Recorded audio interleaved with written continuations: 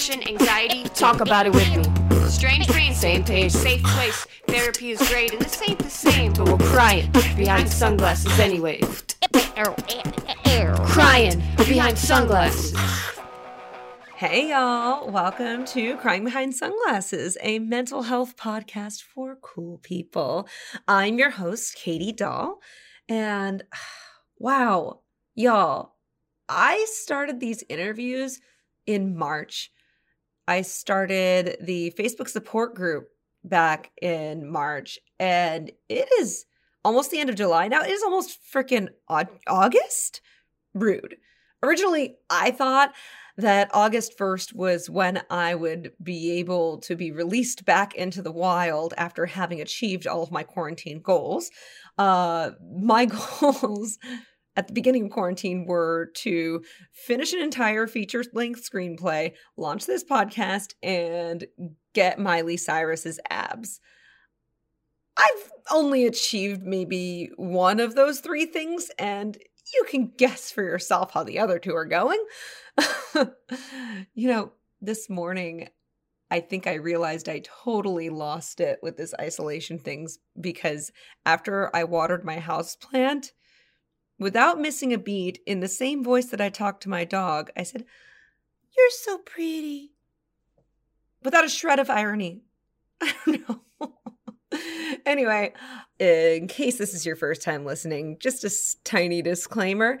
This podcast is not meant to be a substitute for medical advice. I am very much absolutely not a doctor, don't have a degree in psychology. This is just purely meant to make you laugh and make you feel less alone because I got issues, you got issues, just here to talk about them.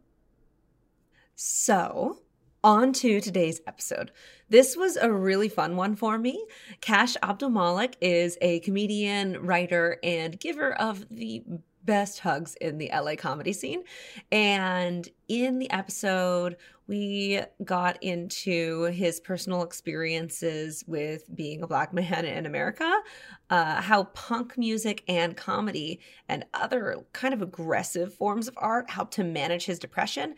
And also, we talked a lot about his new marriage to the lovely Maria Felix that occurred right at the beginning of lockdown. So being a newlywed in isolation, it's kind of an interesting topic. And how do you keep your relationship fresh and fun when you're just stuck indoors? I'm not sure, but he seems to have it figured out. He also shares a lot of really great advice for BIPOC people and honestly for all of us as to how we can get through these tough times. So, a trigger warning. There are very frank discussions in here about depression, racism, and gun violence, among some other things. And Kash uses the N-word in this, but I chose to not bleep it because Kash is a Black man and he can choose to use that word however he so pleases. And he was using it in the context of someone saying something racist to him. So maybe keep the kids out of the room for that one part. As always, please check out @CryingBehindPod on Insta and Twitter. Maybe even TikTok, honestly, soon if someone can convince my millennial ass to join it. And a private Facebook support group is at facebook.com/groups/cryingbehindpod. And after you're done listening to this interview, you can go on to cryingbehindpod.com, and that's where I have my really overly detailed episode guides as well as resources for mental health and places that you can donate for Black Lives Matter. So anyway, without further ado, please enjoy today's episode.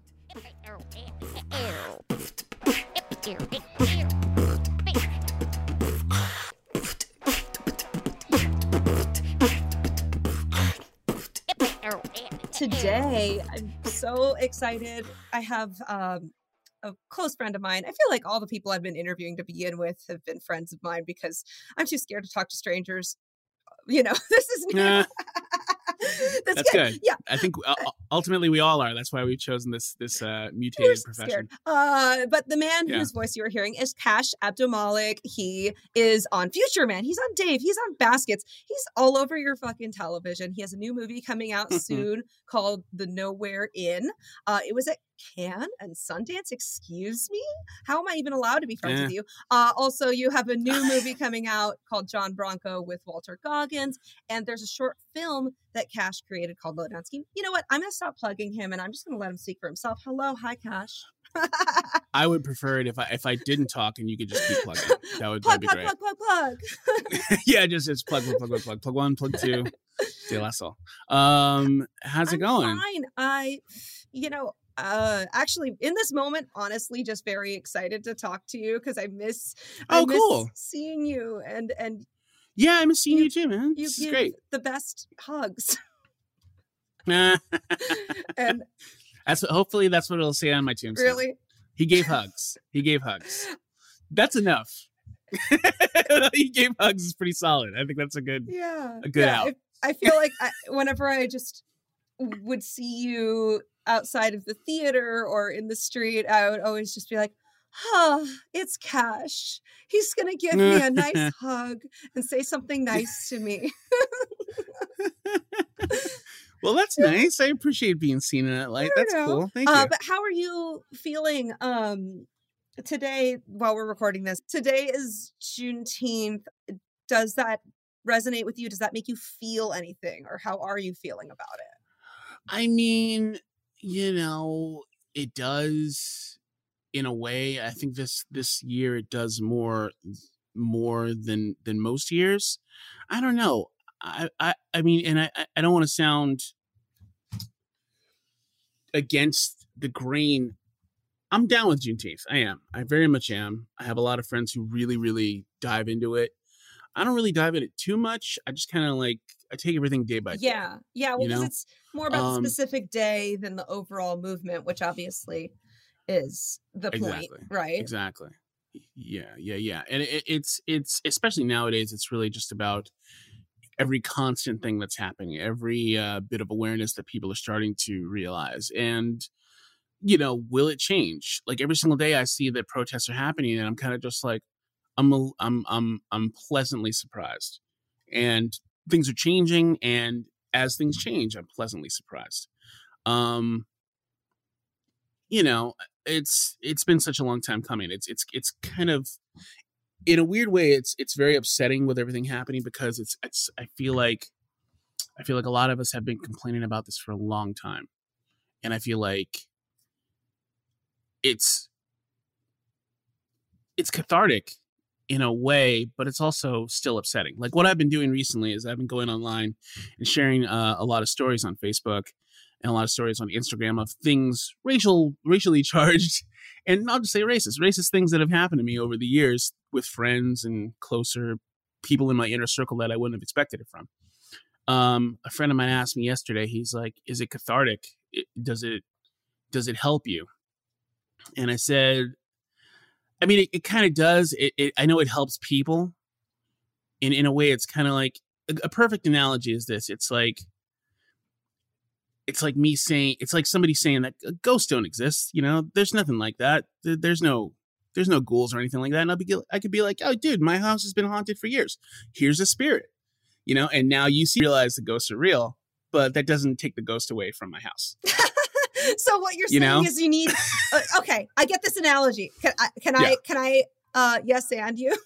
Sure, by all means. So we all have improv history here. The ghost is in your house still, yes. Even though everyone now believes in the ghost. So now what we need is the fucking ghost hunters and exorcists and all those people to come in and get rid of the ghost, or tell the ghost go. Thank you for your service. Goodbye. Ultimately, that would be nice. Here's the thing. I don't think that. I think stopping racism is like stopping. It's like stopping jealousy. I don't think you really can. I think people are going to have their thoughts and feelings about it. I think what we really need to focus on is making sure that the institutions and important facilities in our societies don't use racism or don't have racist feelings. If you're not, there should be like some sort of a test to see if like some sort of a Minority Report test to see if you're not racist or not. There is actually, wait, you know what I heard about yesterday? There is an Instagram account called Pull Up for Change, and they're holding corporations accountable to see like how many Black employees they have in their leadership, like at the corporate level. Right. And how many employees they have and what's the percentage. And they're kind of calling out corporations and saying like, hey, show us the receipts. Have you been even having Black people in work for your company at all? And Sure. It's interesting to know that and to see if corporations are willing to reveal Right. that. I wish there was like a way to just plug into people and be like, hey, you fucked up? And be like, nah. And be like, okay, cool. But see that, You know? yeah, and the stories. So I did read, like the stories that I read on your Facebook. I especially the one about your friend. I mean, it really hit a nerve for me because I can understand on a much smaller level when you have a friend for years and you think that they're cool and Mhm. that you can trust them, right? Mhm. And then years later, they reveal themselves to be this terrible monster of a human being. Yeah. So pretty much what happened was, from back when I was in a band, this guy was really close with us, really just, kind of like an extra member or something like that. And we had a little bit of a falling out, and I moved back to New York. And after 4 years of living back in New York, I moved back here. And after we kind of rekindled our friendship and quelled everything, we had this kind of back and forth. We were talking on the phone. We were making plans to go hang out. And, we were just saying how old we are now. Oh, well, at least I'm not, homeless. At least I'm not this. At least I'm not living on the street. At least I'm not addicted to crack or whatever. We were joking about it. I assure you the jokes were funnier than what I'm saying, because what I'm saying sounds, not Well, hilarious listen, at all. no, when you're with close friends, you make, we make all these like off-color jokes, and then you try to retell them, and you're like, you had to be there.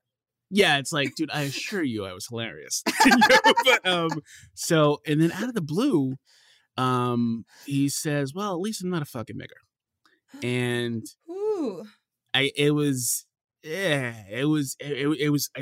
kind of crazy, because I remember the feeling of like just my heart just kind of dropping. Even hearing that word out loud. Ooh. Yeah, but the weird thing about it was just sometimes you hear the word and it comes in a passing of an explanation, or sometimes you hear it and it's a valid point or a reason or for something in a part of a story. This was just it just felt, it was really hard. It was really guttural. It just, and I mean, it was with this guy who I was just rekindling my friendship with. So it really caught me off guard, and there was definitely a silence there. And he was like, oh, hey man, I didn't mean that. And I was like, yeah, no, that's fine. And I let it go. And I remember when I hung up the phone, I remember looking at the phone and knowing that this is never going to be the same. It's never going to be the same. Something happened. Something really wrong happened. And again, I've been in the hardcore punk community for like 20 years. So I can take a fucking joke. I can. But that's not. And not again, a joke. That's no. Racist, I know. Obviously it is. But I'm just saying, I'm in your corner. I'm ready to go to bat for you. I know, and I appreciate it. But when you're in like a subculture of music or a subculture of entertainment like comedy, you tend to get very thick skin. You tend to be able to take a joke, and you tend to go try to jump past the point where people are comfortable into an uncomfortable void. And that's cool for me. I think that's a great thing. This is a very different thing. It's a very different thing. I think anybody in my situation would have been like, that was pretty fucked up, Yeah. And I was really mad at myself for a long time because I continued my friendship. We really fell out of it and don't really talk anymore. But I was mad at myself because I didn't want to lose him as a friend, although I knew that he had gone too far and done something fucked up to me. Yeah, and I was like, I have to lose this guy as a friend. I don't want to, but what he did doesn't constitute me keeping him in that inner circle. I mean, and at the time, I mean, there have been tons of fucked up things that have happened that he was privy to. I was in Almonte after a punk show, and this white dude and this Latino dude came up to my car, put a gun in my face, and said they were going to kill me because niggers didn't belong in the neighborhood. And I haven't told that many people about that, but I certainly told him after it happened. And you told him about this, like I told him about it after it happened. I think he was back in my house after it happened. Okay. And when that happened, I mean, I was like 24 when it happened, but I came back to my house and I was, I was traumatized. Somebody puts a gun in your face and says they're going to kill you. So if he knew those stories about me, it's you kind of have to think about why somebody would say something like that to you. Oh, so yeah, I get what you're saying. So he knew all of these things. He knew that you had been intimidated by the police, and he still chose to say that to you. And yeah, the police and other races. I mean, that wasn't. I mean, just two random people. No, I'm not pretending that that's an isolated incident. I'm just saying, like, he was aware of these things. Yeah. And I'm just curious, in that moment, like when you didn't call it out and you said you were mad at yourself for a long time for not doing that. Did you just freeze? Were you just completely shocked? Yeah, I really was. I really was. It just kind of caught me off guard. And that's the one thing. It's like I would think that with the background that I have in comedy and just ribbing and punk in general, that I would be able to roll with it. But it was, it was just behind the veil. Yeah. It was in my court. So I was just like, ugh. Yeah. You know what it is? Actually, it's the same kind of thing where like you get really vulnerable with someone, you let your guard down, and then you're just not ready. So I've heard this a lot about abuse victims, where sometimes when this abuse is happening, whether it's an assault or whatever's happening, they freeze and they don't do anything. And then they get mad at themselves later for not fighting back or not saying something or that kind of thing. It sounds very similar, where it's just like you had someone you trusted, you were in a safe space, then they started doing something you didn't like, and you knew you were so shocked that you couldn't even fight back because, yeah, it's a similar feeling. It was definitely very shocking. Definitely very shocking. Yeah, I'm sorry that happened to you. I know that I don't need to apologize for him, but I just I makes me appreciate sad. it. It's nice of you to say. I really appreciate it. And yeah, I don't want to spend this whole podcast just sitting here apologizing to you on behalf of all white people. I don't think keep it up. Is that what you'd like? Because I could just sit here and do that for a whole hour. No. Let's talk about why we're all messed up, man. This is part of the reason that we're all fucked up, dude. Like, before we started recording today, I actually had to check in with Cash because I wasn't sure. I had an inkling that you maybe had some sort of depression or anxiety, because everyone who does comedy has some sort of weirdness that draws them to that. But you always have put off this aura of just, you have such a joyful presence about you. Oh, thank you. I guess. And so it's easy to think when you see something like that on the outside that maybe there aren't troubles going on the inside, but obviously that's not the case. Yeah, no, unfortunately not. I mean, I don't know where to go with that. Of course, no, it wasn't a question. It was more, sorry, that wasn't even a question. It was more of an observation, honestly. No, I was thinking to myself, I was just like, do you just start to say why you're messed up? Do you know? Well, but I don't think that but even that response is kind of something that we all go through, where it's just like, why am I this way? And ultimately, I think I think I have this reasoning in my head that tells me you don't need to ask why you are the way you are. You are the way you are, and that's okay. Yes. But in order for you to kind of understand why you do the things that you do, you kind of need to get in better touch with yourself. How do you do that? It's just it's real steps for me, you know. It is, yeah. Yeah, I don't know. I mean, I had a pretty decent upbringing. I think my mom's fucking awesome. My mom is great. Yes. My mom is very, very awesome. Hakima, yeah. Hakima. Yes. Hakima, shout out. Hi, Mom. I know she's probably listening to this, right? She's so proud of you all the time. She's really sweet. She's a real sweetheart. Yeah, I'm just I'm curious, was there a point in your life where, and maybe I'm diving in too deep, but I feel like I know you, so I'm allowed to just kind of go there. Yeah, go ahead. That's cool.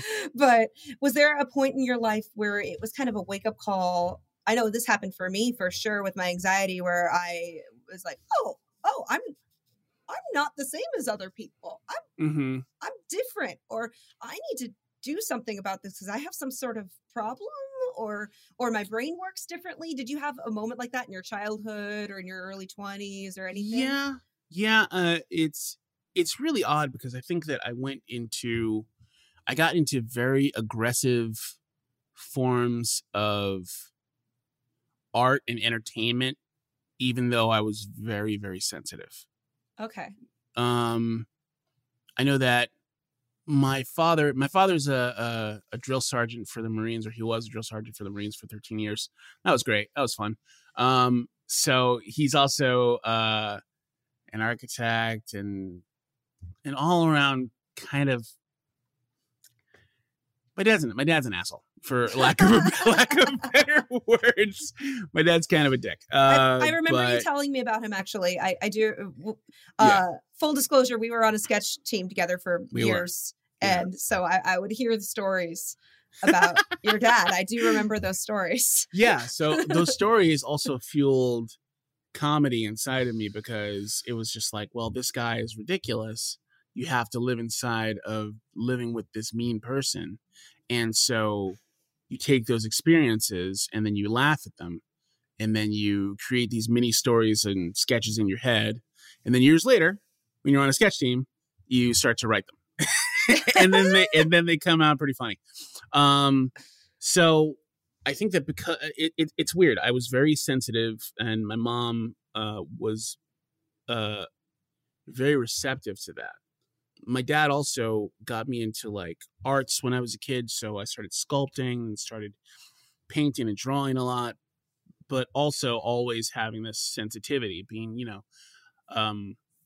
just being, for lack of a better word, I guess, delicate as a child, Yeah. So you were emotionally affected by all the things that were going on at home, but also very emotionally receptive. So I think that growing up, my mom, she's changed over time. I think she was very passive, and focused on being a good wife to a guy who was kind of a dick. And then as time changed, she and I helped each other as we were both growing.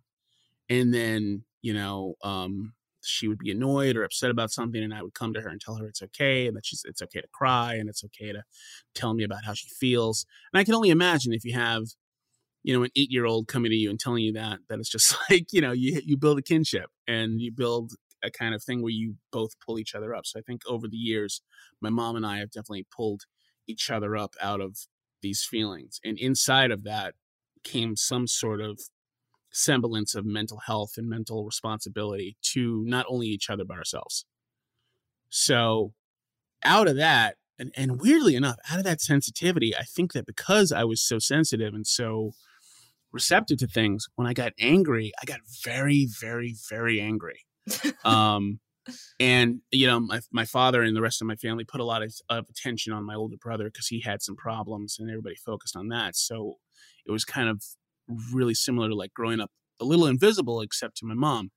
So in my youth in New York, when I just happened to go to a punk show with a friend of mine and didn't know anything about it.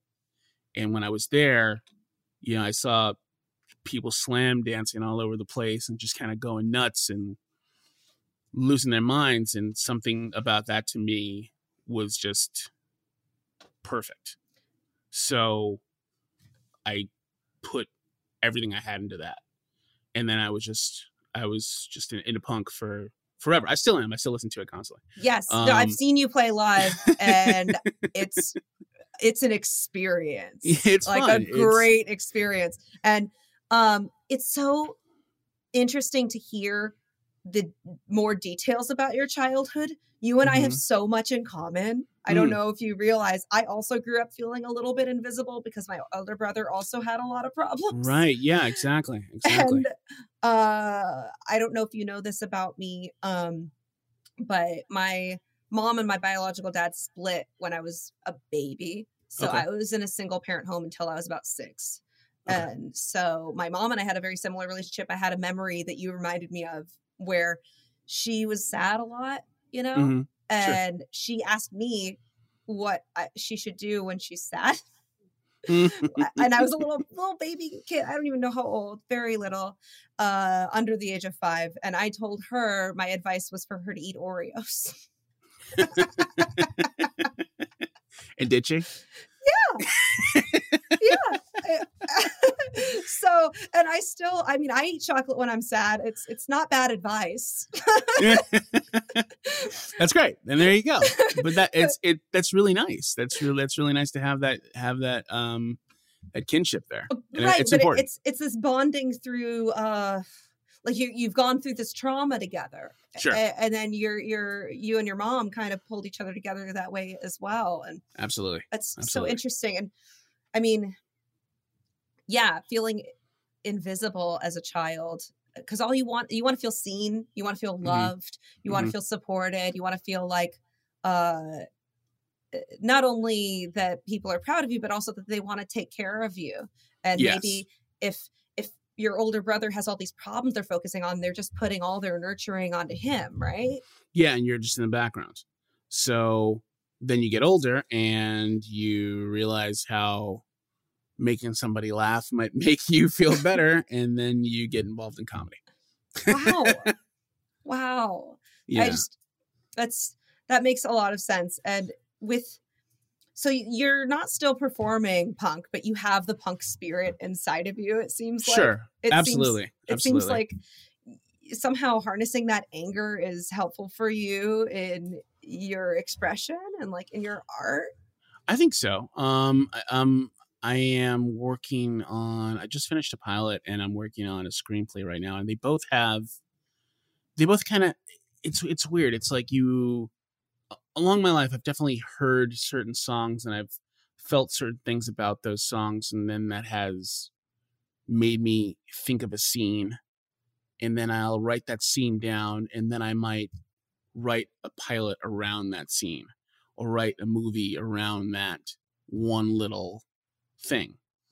But again, a lot of that stuff is based on what you see, what you hear, what you do. So a lot of that stuff for me comes from punk. And I mean, and even like these hardcore songs that I'm listening to that, you know, are fast paced and very, very quick and very like to the point. I might write a really nurturing kind of sweet scene because of just how it kind of hits me in the head. But yeah, it's a really nice kind of like a level to create from, I think. So you got into punk when you were like a teenager, basically? I was late. I was late into it. I think I got into it when I was like, I think most people are like, oh, I was 14 when I heard that shit. Yeah. And I'm just like, curious. I was like 18, 19. Okay. And you know?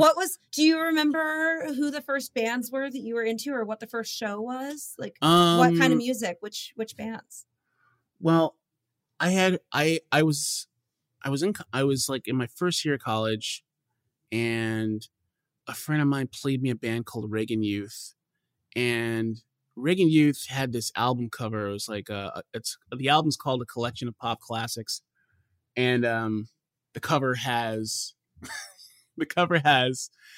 4 Klansmen standing there, What? And yeah, for the cover has 4 Klansmen standing. They have a black drummer. I love how you put that as you're like, they're allowed to do this, Katie. Yeah, no, but that's the funny thing. When my friend showed me this record, and I was like, dude, what is this? And he's like, just listen to it. And I listened to it, and the whole album is based on irony about Reagan youth, about we are the Reagan youth. This is what the country is going to come to. If you follow these steps, this is what we're heading towards. We are the Reagan youth. And about how society is going to be New Aryans. That's what then the song is called, New Aryans, you know, and all these songs, and all of them were so fucking smart. They were so fucking smart and foretelling of what might come if you follow these tenets that the Republican administration was putting towards. Wow, this is so relevant. Yeah. So if you go back and you listen, if you're listening to this, go back and look up Reagan Youth. Oh no, I'm going to look them up. Listen to the first record, and read the lyrics, because it's very fucking foretelling of what the country is going through right now. About how it's a system of corrupt police and corrupt government officials and a corrupt presidency that is based on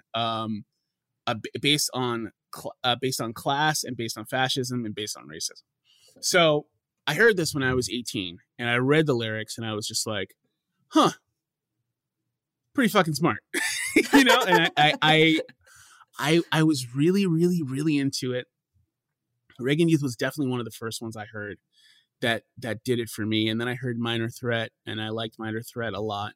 What really changed it for me was I was working at a cafe in Manhattan, and I remember I was going to go skating with a friend of mine, and I was waiting for another friend of mine to leave his job. And my buddy gives me this tape by this band called the Bad Brains. And it was just entitled Bad Brains, and the cover had a picture of I think it's Capitol Hill in DC with a lightning bolt striking through it and breaking the building. Mm-hmm. And I hear it, I press play on my Discman, and I'm listening to it, and fuck, it's fast, it's fucking furious, it's just everything. And I was just like, this is one of the best bands I ever fucking heard.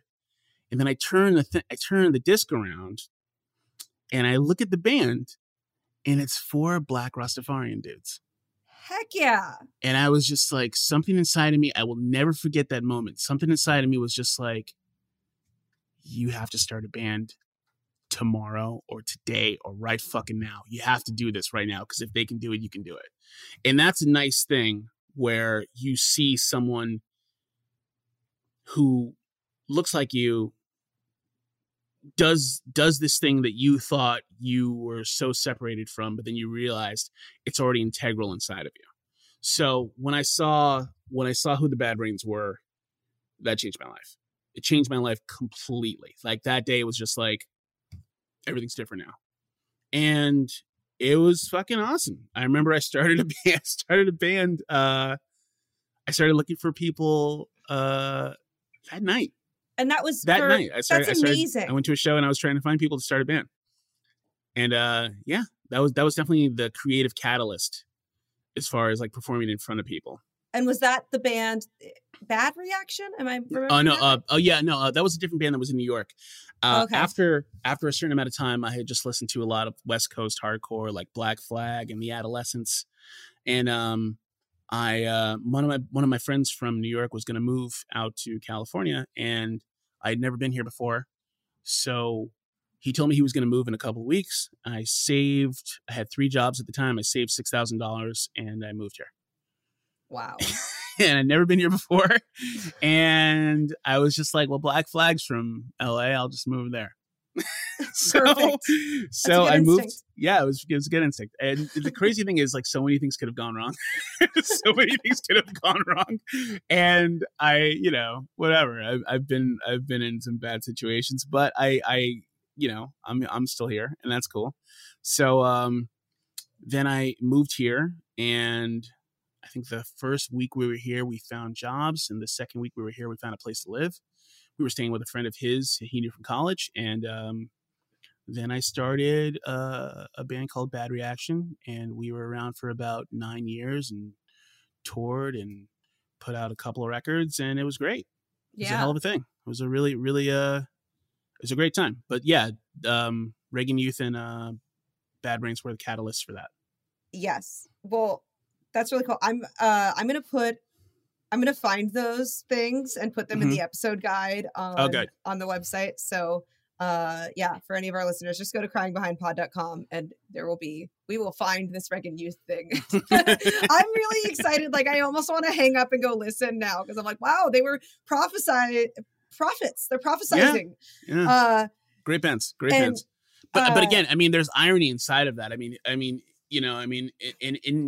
I also was excited about how it was very unapologetic about what it was putting forward. If you're gonna make a record and then you're gonna have 40 Klansmen on the front of it, but meanwhile you're not a white power band, and that's the really interesting thing. It's like you're not about, in a world of what we do, where we're promoting stuff and trying to get people to come to shows and trying to get people to produce our shows and make our TV programs and, shoot our movies and stuff like that. In a world of that, where you come from a place where you don't care, is really fun. Yes. It's a really fun way to be. I would say for me in my life, once I stopped giving a fuck, that was the door opening to me actually being able to create things that people like. Right. Right. And that's the cool thing. And inside of that rage is happiness. Yeah. And also, I would say that them putting those Klansmen on the cover of their album, that's them taking the power back. They're saying, fuck you. You want to say that's a symbol against us? We're going to take it and we're going to use it against you. Or we're going to own it. It's a mirror. It's a mirror of what you are. Yeah. And that was a really great thing. Yeah. Yeah. Because I've seen that with feminism, like women kind of trying to own the word bitch or trying to own the C word, which I don't like saying out loud. Just I don't even like it, but people will take it. You would hate living in Australia. I know. Well, listen, if it's part of your culture, I don't know. I got to hear the context. Yeah, I got to hear the context. But I'm just saying, I've seen women do that too, where we take these things and we turn it on its head. Or I remember when Trump was first elected, there were all these things about when he said "grab him by the pussy" that people were like, "No. We're grabbing our own pussies. We got pussy power. We're this, we're that." I was like, yeah, ladies, let's go for it. So it's, I think, similar when someone tries to hold you down, you got to fight back. Yeah, absolutely. And and also the reason I was so interested in the punk thing and the anger thing is I feel like it can be connected to just a general sense of rebellion sometimes, or and where is that instinct, right? Where is that instinct for us to rebel? It's because something in our childhood was not the way we wanted it to be. Yeah. Something just made you feel less than, something made you feel weird, and then it's tricky to try and get it into a place of creativity. Yeah. Did I just hear your dog, by the way? Is that HR? You did. Yeah, it was HR. Yeah. How's he doing? Old. How old? He's 15 now. Oh. Yeah. It's actually a little, he's got dementia. No. Yeah, he's got dog dementia. So which is crazy because dogs can get dementia. So I didn't know that. But is he a happy kind of dementia or a sad kind of dementia? He walks the line. It depends.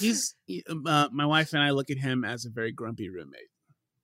Yeah. Your wife. That's right. That was actually going to be a question of mine. So I got allow married. you to say, I know you did, and I couldn't go because it was like right when COVID was hitting. Yeah, my wife Maria Felix and I we got married on March 14th, which was awesome. Yeah. So question. Yeah. About a few questions. Sure. Because I know you guys are fabulous together. I don't even need to ask you why you married her. I think she's a fabulous human being. That is She's not my question. Self-explanatory. She's awesome. Well, you guys are just so great together. It's so beautiful. Thank But I want to know, how does your relationship change? Or how does your like a feeling of the relationship change at all, if at all, once you have that marriage? Did it change your view or the way that you interact with each other? Because you're so fresh in it now. It's the big thing is what I just did, seeing my wife, which is kind of cool.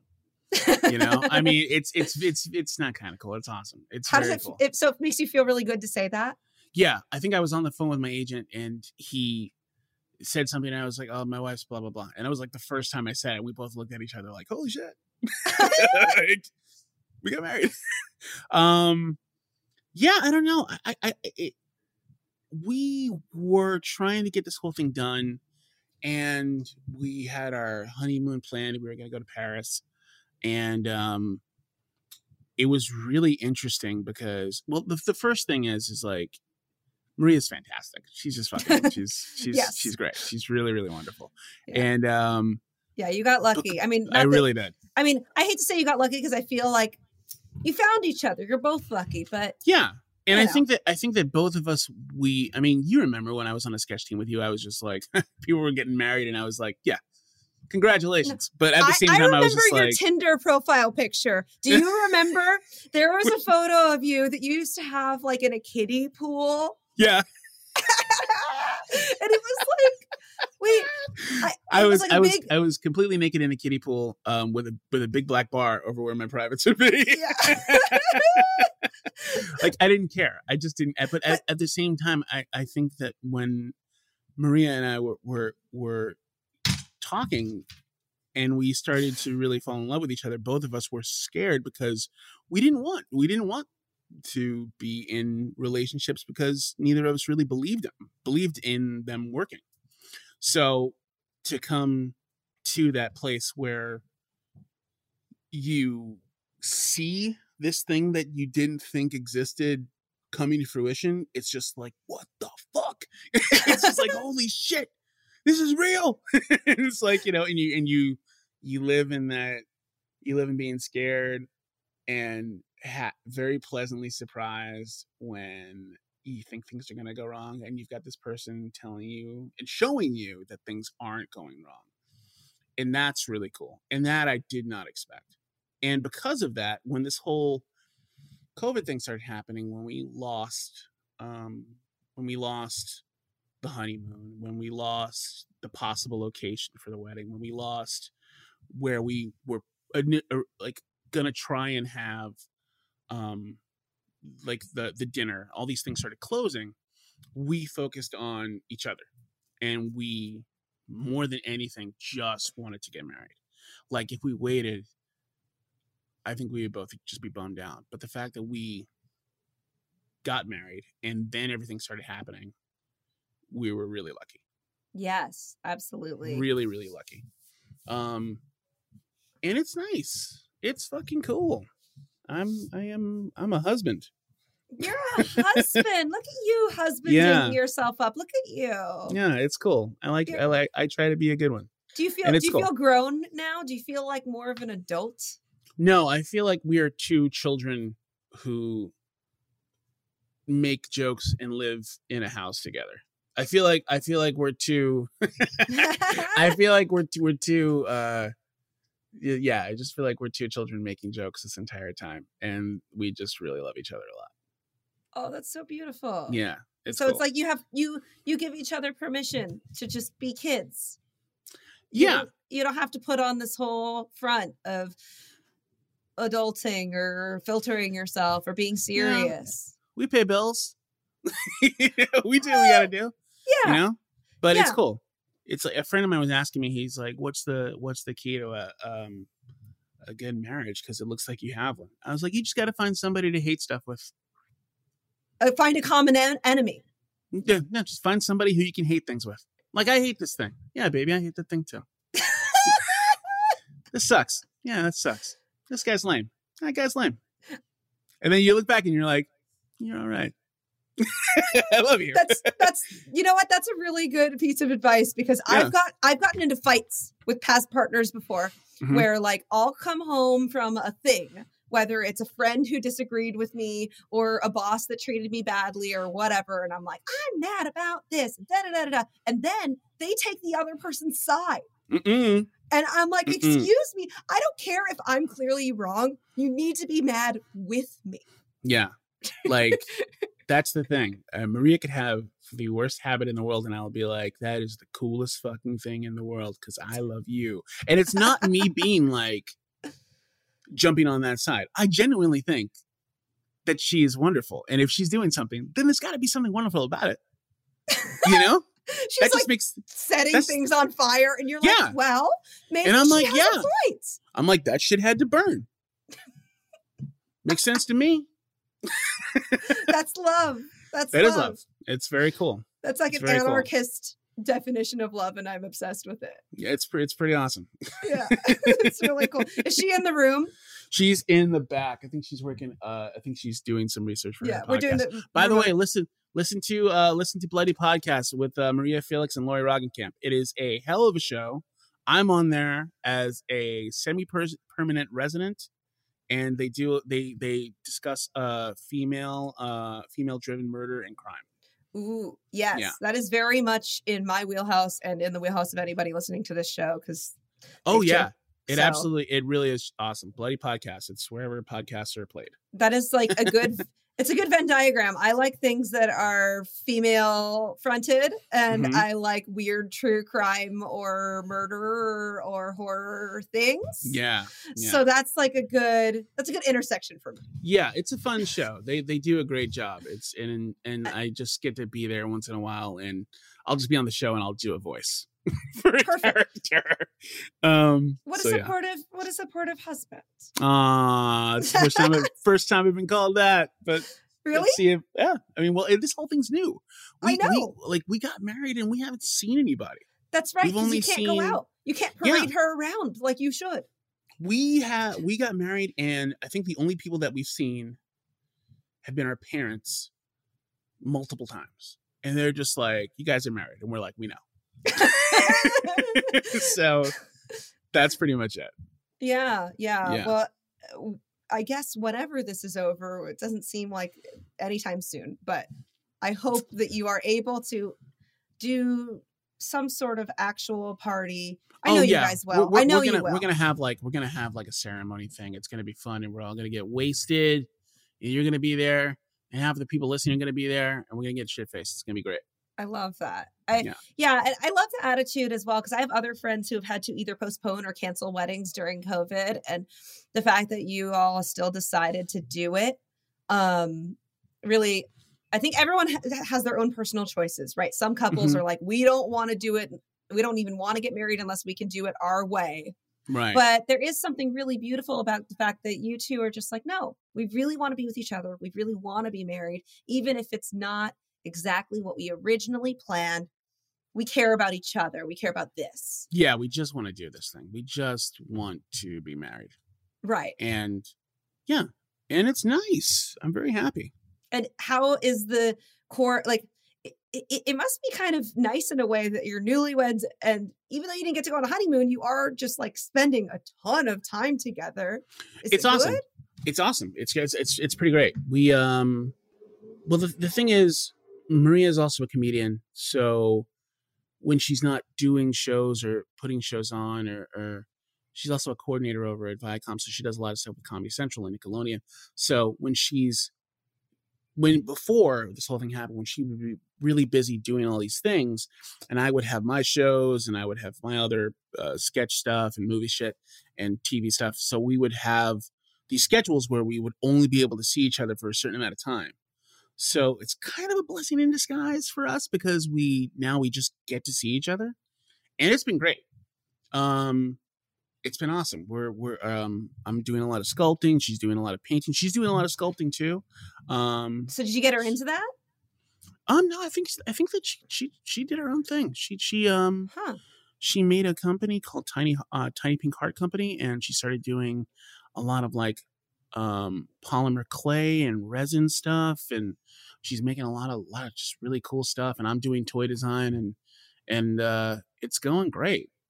Yeah. So you're just having. I feel like I'm promoting all of her stuff. By the way, go check out Tiny Pink Heart Company. It's on Instagram. It's on Instagram. It's great. It's very affordable. Listen, I don't have this podcast is not yet sponsored. We don't have ads yet. So if you want to be doing the ads for your own things, I'm not here to stop you because you actually came to talk to me today. The least I could do is let you talk about your things that you want to talk about. Guys, you want to build a website because Squarespace has really got you covered. Also, do you need a mattress? Because Casper mattresses. No, just kidding. Also, stamps.com. Also, yeah. Yeah, I think that's it. No, well, I think that what I would want for this podcast, actually, which maybe if I say it out loud, it'll happen, is for those therapy websites like BetterHelp, Talkspace, or even meditation apps like Headspace or Insight Timer. Those are the kind of places where I'm kind of pursuing to have them sponsor because they would give discounts or actual things to the listeners that they need, such as like therapy or meditation. And I'm like, yes, please. I think that's a good match. I think that makes sense. So if you're listening out there, we're here. Keep saying it out loud. Keep saying it out loud. It'll come to fruition. Do you believe in manifesting? Do you believe in that stuff, or is that white people dumb woo woo shit? No, I think manifesting what you want makes sense. It's I think the difference between the foo-foo shit and the real shit is preaching. Okay. If you want something to happen and you do your best to make it happen, that seems like a logical sense to build a manifestation. But if you go on Instagram or Facebook and preach about manifesting things when you don't do it yourself, I feel like that's the point. So you got to walk the walk. Where exactly. Okay. Don't just say it, see it. Yeah, that makes sense. I think that I'm a get shit done kind of gal. You know that about me. Yeah. I don't like to do that where it's like, but I have been guilty of that in the past where you talk about something and it sounds great. Like it sounds really awesome to be in this enlightened state or to kind of use The Secret to make your life a better thing or The Power of Now or this or that. But it's like, yes, you can preach those things. You can say, I listen to all these different podcasts or I read all these books and I'm applying these things. But then if there's no action moving forward in your life and all you're doing is sitting in this loop of self-helpery, right? And you're not actually applying it to your life, then that would be kind of,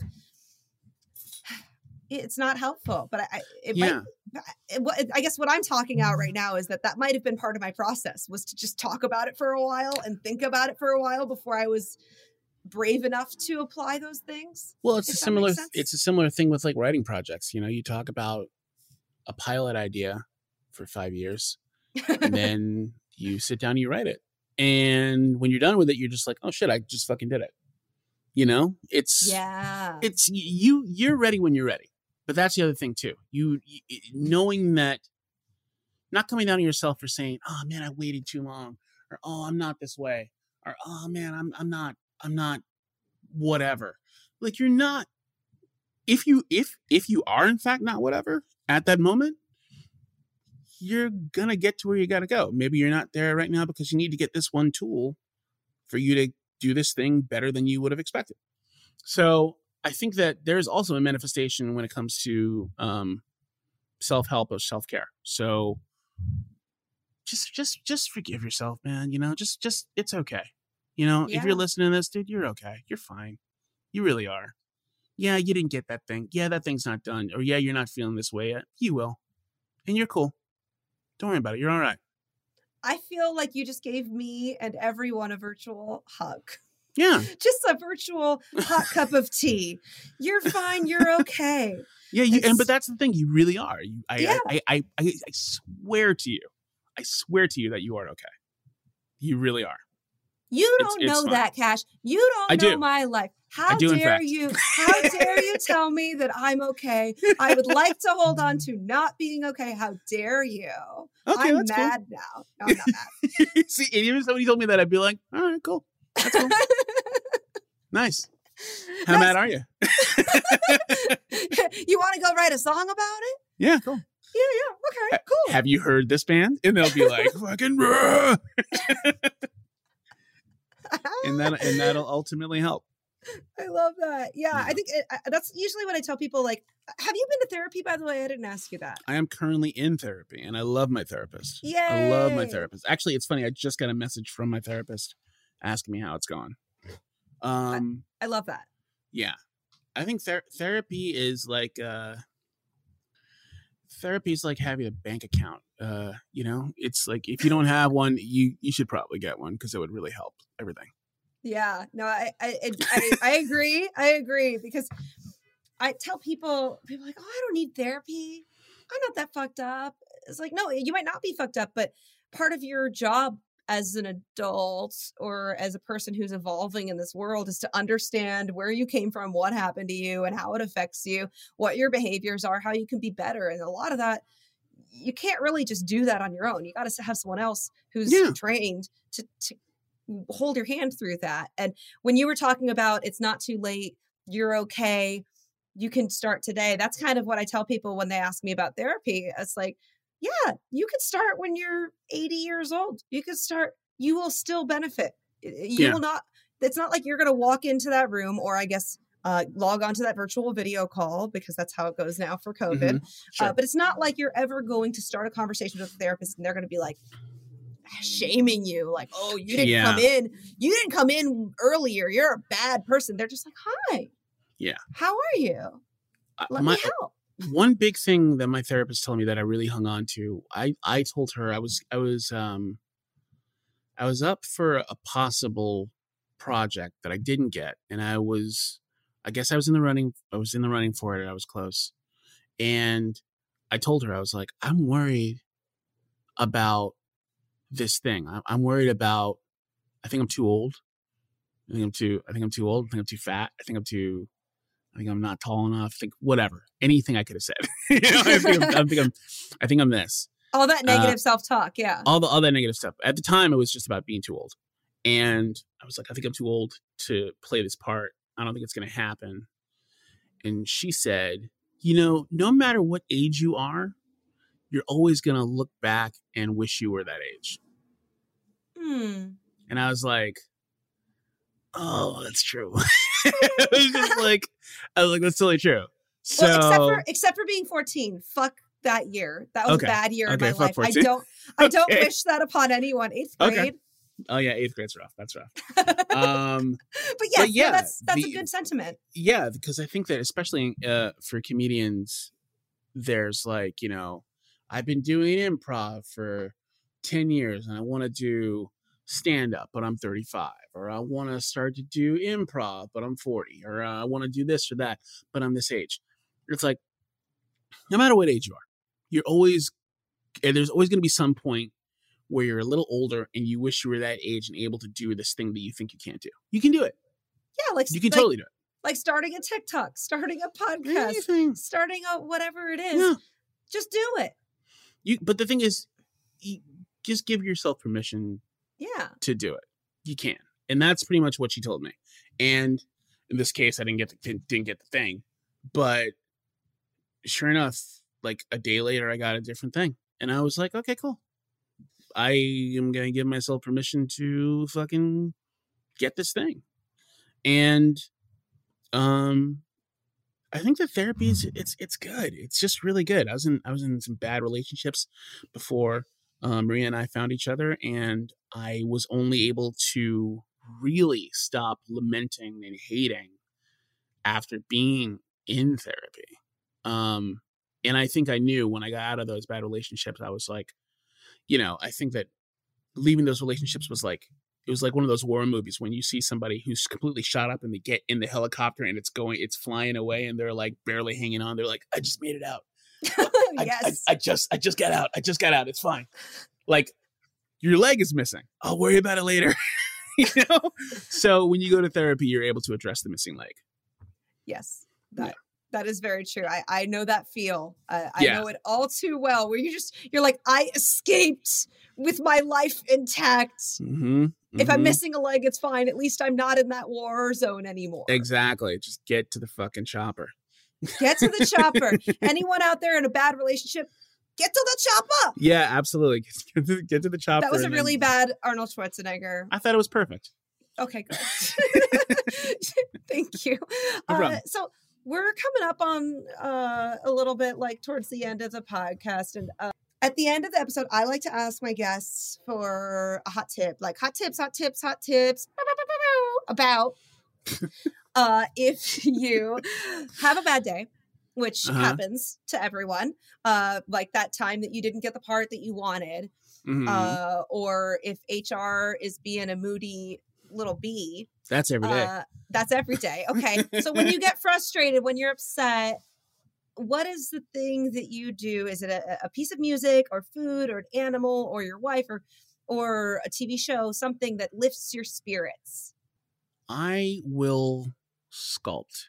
We have our house set up so we have an extra room in the back that we call the lab, where we do a lot of shooting and a lot of like auditions and a lot of podcast stuff, and that's where I have my toy lab set up. And I'll just kind of sit there. I'll put something on in the background and I'll sculpt.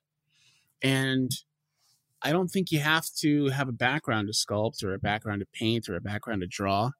I think that maybe just having some nice music on in the background, or even watching a TV show while you're doing something, just kind of creating something can kind of transfer this negative energy that the world has kind of thrust upon you into something new. And into that new thing, you're kind of putting some positive energy into, and that's all you can get out of anything you put positive energy into. So I guess that's my answer. Yeah. No, I sprang it on you, and that's on me. But no, that's cool. I think art's massive, man. Yeah, and it is, and the sculpting and the tactile, tangible nature of making something with your hands. That has to be so therapeutic as well. Yeah. For you. Yeah. And some friends of mine have told me that I've told that to people before, and they're like, well, I can't sculpt, or I can't do this or that. And art is it's really malleable to experience. So it's like a guitar, man. It's like if you pick up a guitar for the first time and play it, yeah, you're not gonna fucking bust out Jimi Hendrix, but if you keep doing it, you'll eventually get there. Or Yes. the same thing with math. The first time you do math or like complicated, I don't know, calculus. The more you do it, the better you're gonna be. So Yeah. if you're not good at it now, just keep doing it. Well, If you like it. even I would argue doing bad art is therapeutic. Drawing and allowing yourself to draw, quote unquote, badly Right. is therapeutic. I have been playing guitar on and off since high school, clearly not very serious about it, but I have one and I play it. And I kind of revisited that during quarantine, and I've found it to be a very nice release because Good. it's the one form of art that I'm not trying to be good at. Right. And inside of that, maybe you'll fucking be pretty great. You never know. Maybe, yeah, but I find a joy in it. There's like a playfulness about it. Oh, good. And that's all that really matters.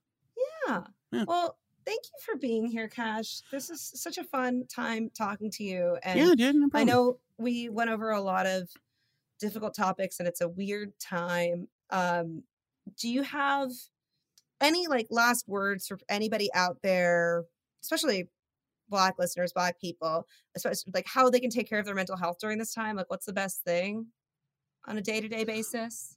I think deleting your Facebook for a while or deleting your social media accounts for a couple days at a time can help. I mean, you got to pay attention to the news, obviously, but sometimes the commentary can be a bit much. And I learned that from Maria. Maria told me, she was like, just delete it for a day or two. And I did. I deleted my Facebook for 2 days, and I got to tell you, I felt pretty fucking good. It was it was pretty awesome. I mean, don't get me wrong, I turned it back on. and got mad, but allow yourself some separation from what's happening, because Because you can. Because you fucking can. Because it's a choice. And for a while, I felt responsible, and I was like, I can't turn this off. You fucking should. Because you deserve a goddamn break. And Yes. give yourself that break. Yes. That's it. Give yourself a break and let other people like me get out there and do that fucking fighting for you sometimes. Give yourself some time. Yeah. Okay. Well, thank you. And I guess that's all. You goddamn right. That's all. No, I'm kidding, guys. Thank you. No, I'm gonna bring you back. Good. You should. Yeah, I'd love to go back. Duh. Thank you so much for listening to today's episode. I hope that it made you feel a little bit less alone in this isolated world we are still living in, at least in America. Some details about this episode are going to be in the description, but if you want to check out the episode guide on cryingbehindpod.com, there will be a full list of all the different bands that Cash mentioned, or at least as many as I could catch, as well as resources for Black mental health, regular mental health, all the things. You can check out Cash, his toy designs, and his comedy on Instagram at #CashTag. And I've been your host, Katie Dahl, at Katie Dahl on all the things. And a huge thank you also to those of you who have rated and reviewed this podcast on iTunes. It really means a lot to me because every single one of those positive reviews means that this show and this message gets to get out to more people. And that's always been my intention with this podcast, with Crying Behind Sunglasses, is to make as many people as possible feel better about their mental health issues. And so, yeah, every single review helps with that. And please just keep it up. I appreciate it. If you want to subscribe, review, rate, or share this with a friend who might enjoy it, that'd be awesome. Or don't. Just live your life. Awesome. Anyway, that's all for today. Next time you're sad, just throw on your sunglasses, take a walk outside, take a breath of fresh air, and stay cool, stay present, stay sunny. Ew.